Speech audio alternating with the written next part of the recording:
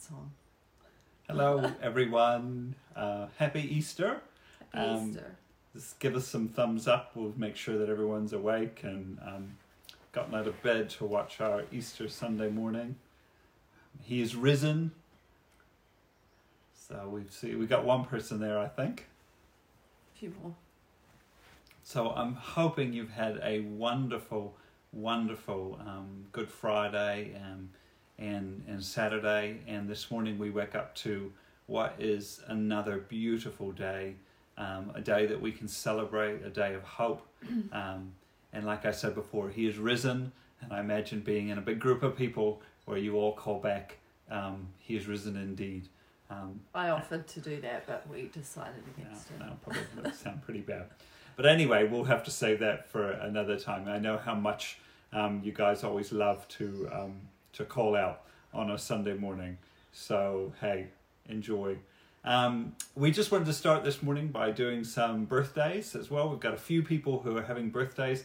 We haven't been able to track down all the wedding anniversaries. So if you've had a wedding anniversary this week, happy anniversary.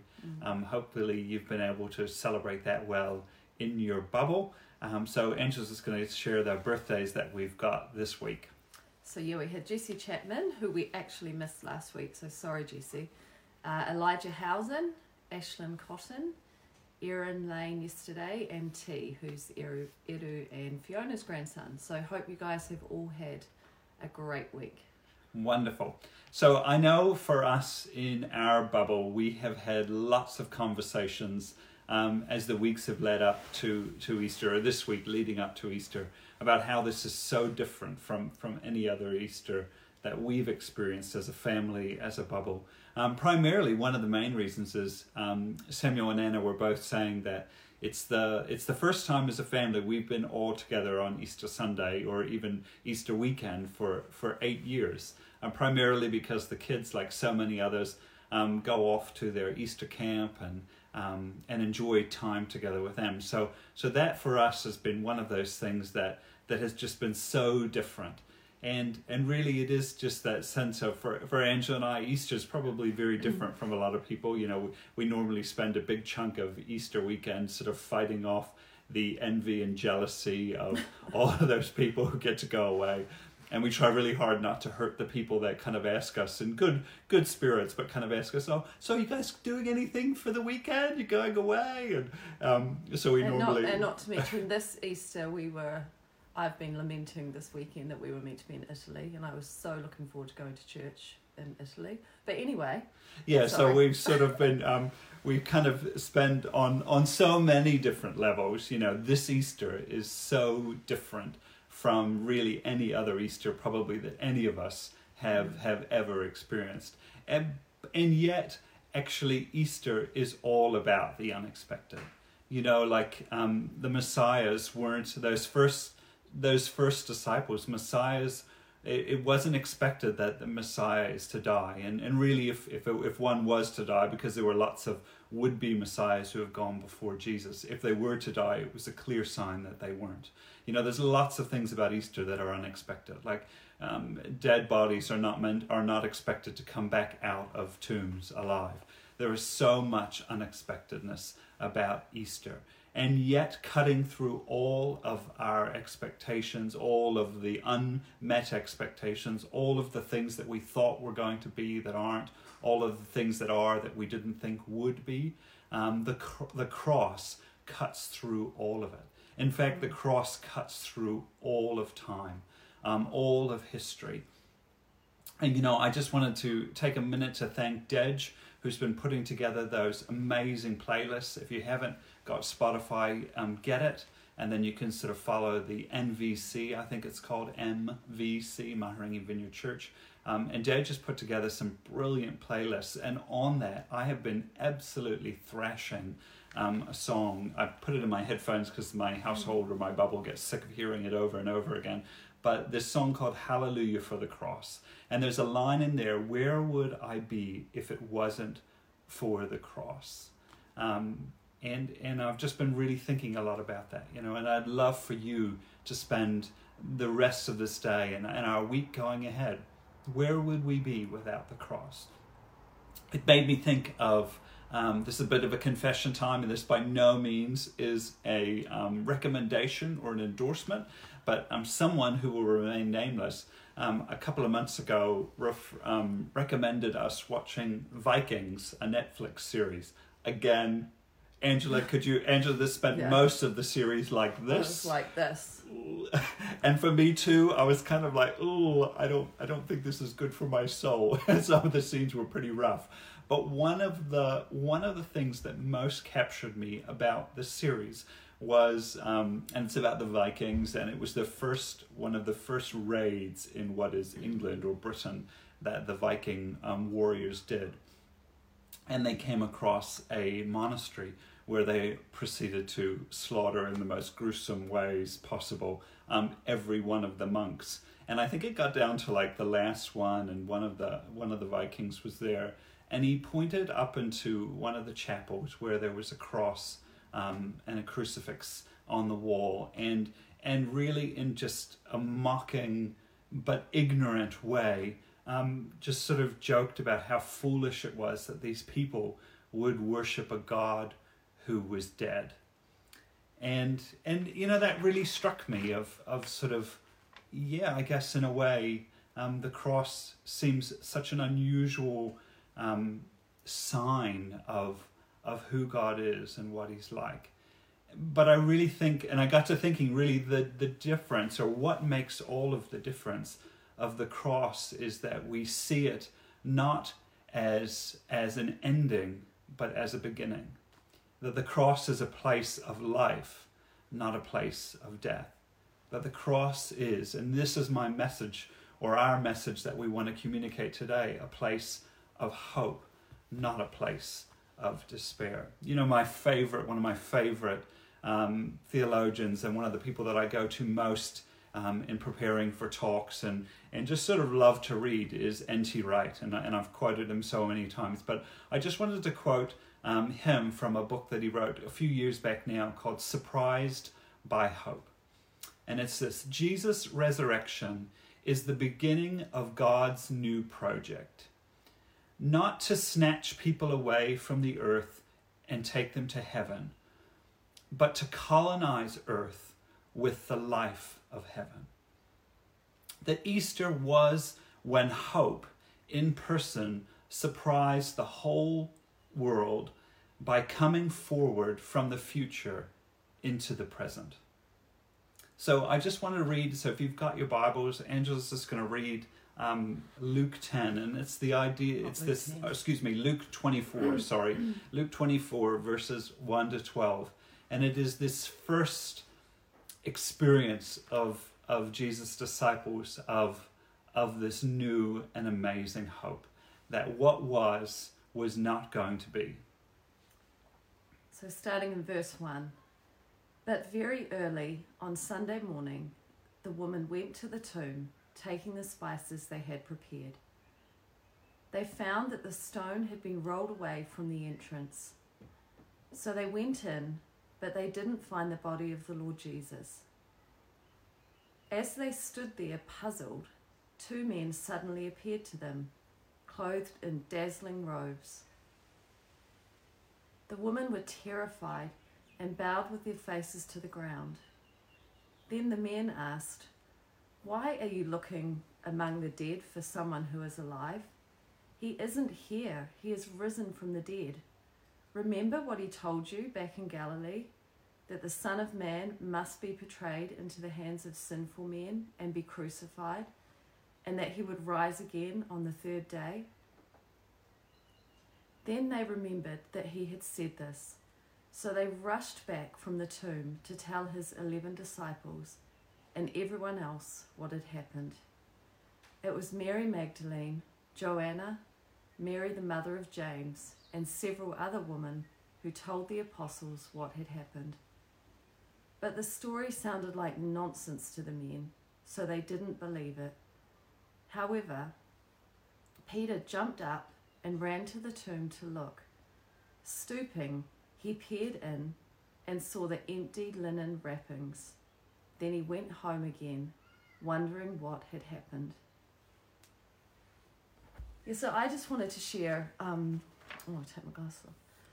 Yesterday morning I woke up with this really reminder of something that had happened 25 years ago, which I can't believe it was that long ago. But when we first got married, we lived in the States, and it was my first Easter in America, and I didn't realise that there was a dress code for Easter Sunday. But it was, I don't know what, it would have been March sometime. And we went to church, and it was a really, really cold day. I was wearing, I remember it, I was wearing like woolen pants and like a merino top and a really thick woolen coat. And because it had actually snowed on Easter morning. So it so was really cold. There was cold. Snow on the ground. And I arrive at church to find all of the other ladies not at all dressed like me. They were wearing, I didn't realise, but in the States you buy an Easter dress. So they were wearing these pastel coloured, florally, really lightweight summer dresses. And their patent white leather sandals with their toes showing. And I was completely like mesmerised by the whole thing. I couldn't quite believe it. And I remember coming out of church and it was snowing. And anyway, yesterday I woke up, like I said, thinking about that, and I was like, God, what are you trying to remind me? Like, why have you brought that to my mind? And I think for me, what it's felt like, and I don't know about you, but for this Easter, it has felt like winter and spring.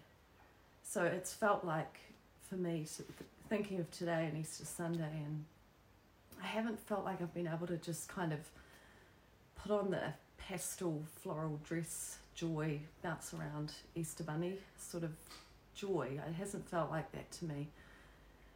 And I was vacuuming here yesterday, and I just kept saying, but God, I know the significance of today, so what do I do with it? And he just reminded me that he is in every season, that he's joy and hope in summer, that he's joy and hope in autumn, that he's joy and hope in spring, and he is still joy and hope in winter. And I loved what Dej said yesterday on her little clip, that our world is changing, but he isn't changing. So I feel like, for me, and I've always loved that about God, that he loves me and takes me where I'm at. And for me, today, this Easter, it feels like it's okay to kind of have my coat on and feel a bit of the weight of what the world is right now, but know that in that I can still find my joy and hope in him. I was looking back when I was sort of thinking this morning's message, or the primary message obviously for Easter, is hope, and I was kind of thinking, and I wanted to just share from me my own kind of story, and some of you probably were there on the day, but the last time that I spoke on hope was actually December 1st. It was the first Sunday of Advent, and it was in that wonderful year of 2019. Remember how great that was? Before we even knew it. But it was, like I said, it was the first Sunday of Advent, and it was in the waiting. And remember, I talked about hope in the waiting. And the main scripture that we used, or I used, was that prophetic utterance from Isaiah 9 about the coming of the Messiah. And there's this amazing, chapter 9 starts in with this, what I believe is probably one of the most hopeful, if not the most hopeful word in all of Scripture, and it is nevertheless. So nevertheless, that time of darkness and despair will not go on forever. If you want to pick it up and look this afternoon, verse 8 is, it really responds to what's happening, that longing of God's people for a Messiah, the hardships that they've endured, the difficulties that they've faced, the year in and year out of life not being the way they had hoped or planned. And yet an ingrained something within them hoped for and longed for a Messiah, that God was going to come, the nevertheless of God's kingdom, of God's plan, his purpose. And I said there that really, that nevertheless, that all of our life is punctuated by a divine and cosmic comma of God's love. That everything that we've experienced in the midst of where we are right now, we're just on the front side of that divine and cosmic comma. And there will be a nevertheless. This time will not go on forever. And if you were there on that day, I've really, for me, it is one of the moments that I will treasure and remember of 12 years of sermons, and I can't probably remember if any of them. But this one I will never ever forget. And I will never actually look at hope the same way again. Because in that morning, at that moment when I said, all of this life is punctuated, all of its pain, all of the things that we long for is punctuated by a divine and cosmic comma. In the room, in the community center on that day, Nicole was there. And for those of you who don't know Nicole is a wonderful part of our church family. She's in a wheelchair, largely, if not almost permanently, non-verbal. It's very, very unusual for Nicole to to speak out or to make sound. And yet, in that very moment of speaking about the hope that is to come, that whatever this life is, whatever we experience, there is a nevertheless of God's love. And in that moment, I can only describe it as the most beautiful longing groan that I've ever heard from another human being. And Nicole sort of just called out in that way. And for me, I hope she's watching. I hope Kevin and Chris, just thank you so much for your amazing daughter. Because for me, I will never hear of or think of the narrative of hope without thinking of Nicole. And I think for us, the message I'd love for us to take with us and I can't obviously talk about it without crying because I do that a lot, but is that we live in a moment that is just on the front side of God's comma. That we have a hope in the midst of this time. That God will come again. That Jesus is coming again. That all of those unexpected things, like a cross, like a tomb, like all of the suffering that Jesus went through, there is an unexpected twist in that today, 3 days later, all of it was overturned.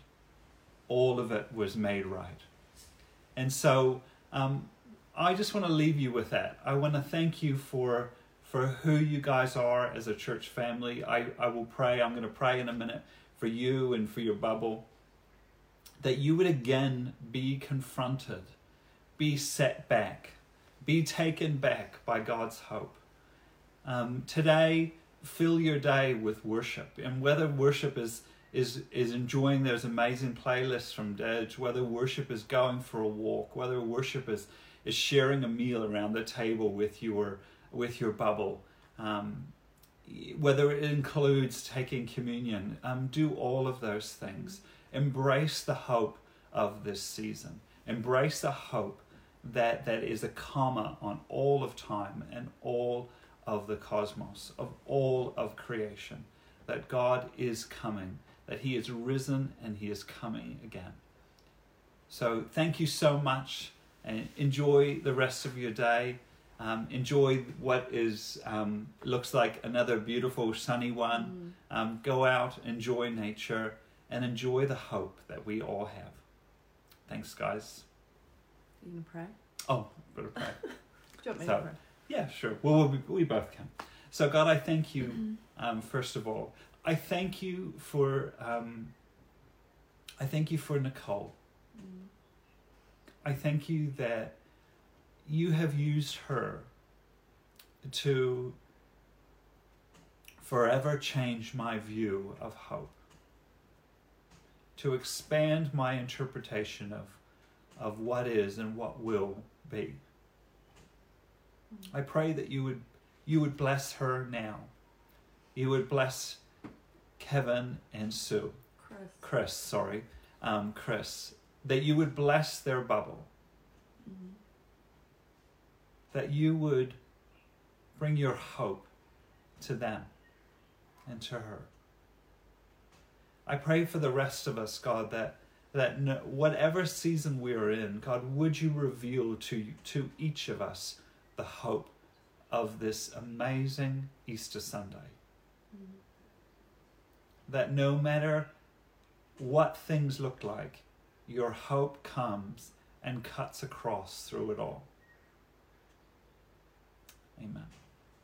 Yeah, God, I want to just thank you for this really special group of people that we get to do life with, and whilst we can't do it physically right now, God, that we can still be with and stand with one another in this way. So God, I pray for each of us today, God, whatever, like just that reminder for me of that time at church in America, God, whatever we're feeling today, some of us might be totally cool to put on the pastel dress and go out and down to the beach, and others of us maybe not, but God, in it, you are still God.